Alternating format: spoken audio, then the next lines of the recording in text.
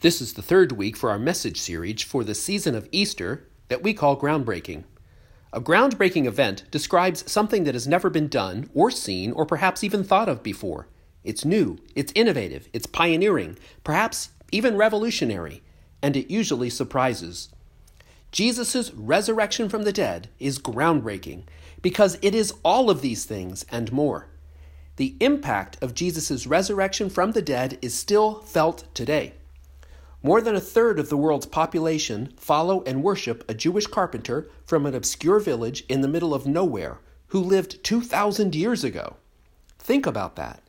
Think about the life of the man, Jesus of Nazareth. By today's materialistic standards, he was a nobody. And yet, here we are, celebrating his life. Somehow the whole world has been touched and changed by the person Jesus. And it all comes down to Easter. Jesus' resurrection from the dead on Easter proved that Jesus was who he said he was, God. And he could do what he said he could do, anything, even defying death. Here's another thing Jesus said about you and me. He said that because he rose from the dead, we would too. Easter, then, is groundbreaking for all of us. Through this series, we want to discover or rediscover the principles and practices of the early church that made the early church something that had great impact and mattered in this world. Because that's what we want to be too, a church with great impact that truly matters. Today we're going to look at just one principle of the early church, but it was a core principle, and a principle which is useful to you today. It's a principle that is both liberating and intimidating. If we were to start basing our decisions, our choices, and our behaviors on this one principle, it would make quite a difference in our lives. The principle is stated clearly in the first reading that we heard today from the Acts of the Apostles.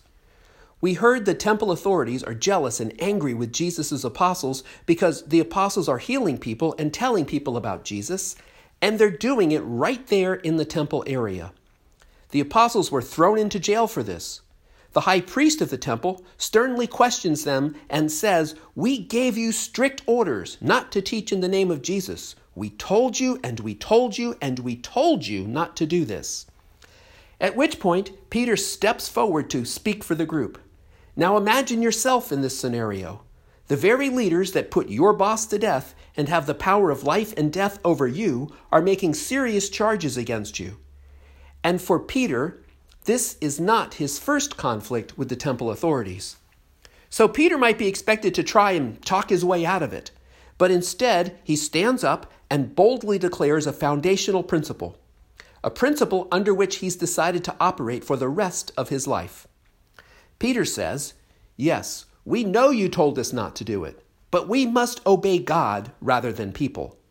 We must obey God rather than people." It's a good phrase for all of us here to remember. We must obey God rather than people. If you think about it, that's a principle we can all use. You see, so often in life, we don't have the kind of impact, the full impact that we could have, that we should have. Because rather than trying to obey God and honor Him, we obey people. Sometimes it's people we don't even like, but we spend a lot of time trying to please. We run around fearing human opinion and in the process lose sight of God.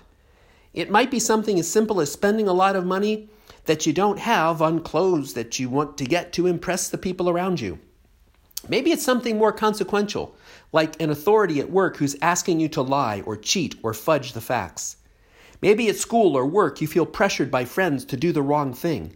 You don't want to do it, but it feels like you have to do it or you're going to lose your friends.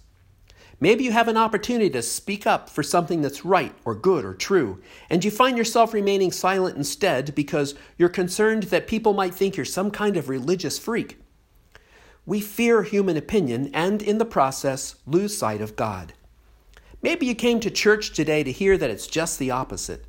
However, we all need to hear that we must obey God rather than people. It's not always comfortable. It's often quite uncomfortable to tell someone no or just stand out from the crowd and be different. It's scary to move beyond our comfort zone and do something different. But the reality is that growth is always outside of our comfort zone. If we don't step outside of our comfort zone, we're never going to grow. We're never going to grow in goodness or grace. We're never going to grow in that boldness and bravery that Peter displayed, a boldness and bravery that all of us want deep down in our hearts. The difference for Peter, the difference for you and me, if we're going to be Christians, is this. We're not just standing up for principles. We're standing up for principles based on a person, the person of Jesus Christ. When we obey God rather than people, we're listening to the person of Jesus Christ, and it's in our best interest to do it. When you think about it, it's the wise thing to do. Human power, you see, is short-term. It's limited. People's ability to influence us is finite. Think back to middle school or high school or college. There were people in your school whose opinion meant so much to you that you hungered and thirsted for it. And now, years later, their opinion isn't even a consideration for you. Human power and influence, then, is temporary. God's power is eternal. It's infinite.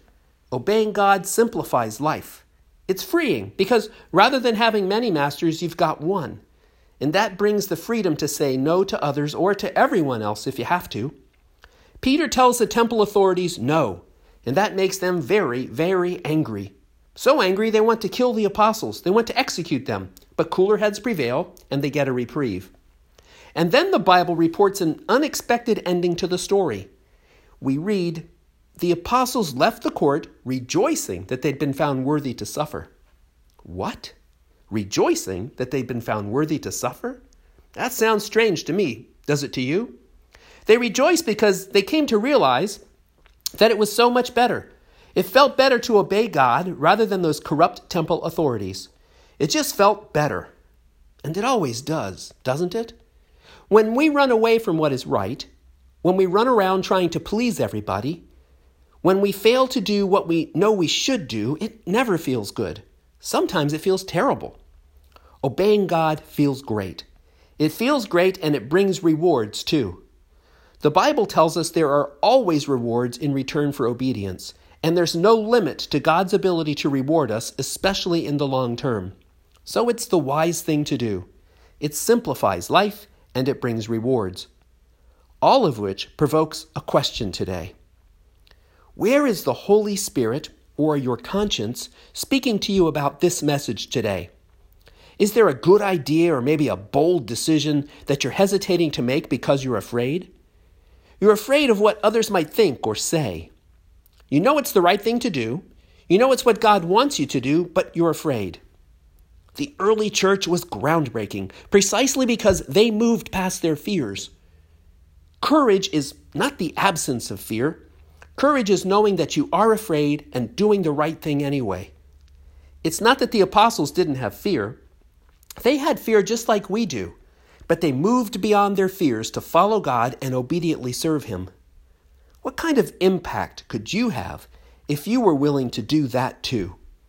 If you were willing to move beyond your fears in one area or another and become a little more fearless, what kind of impact could you have in your school, with your friends, or among your colleagues at work, with other moms or other dads? I can tell you this, your impact will be groundbreaking.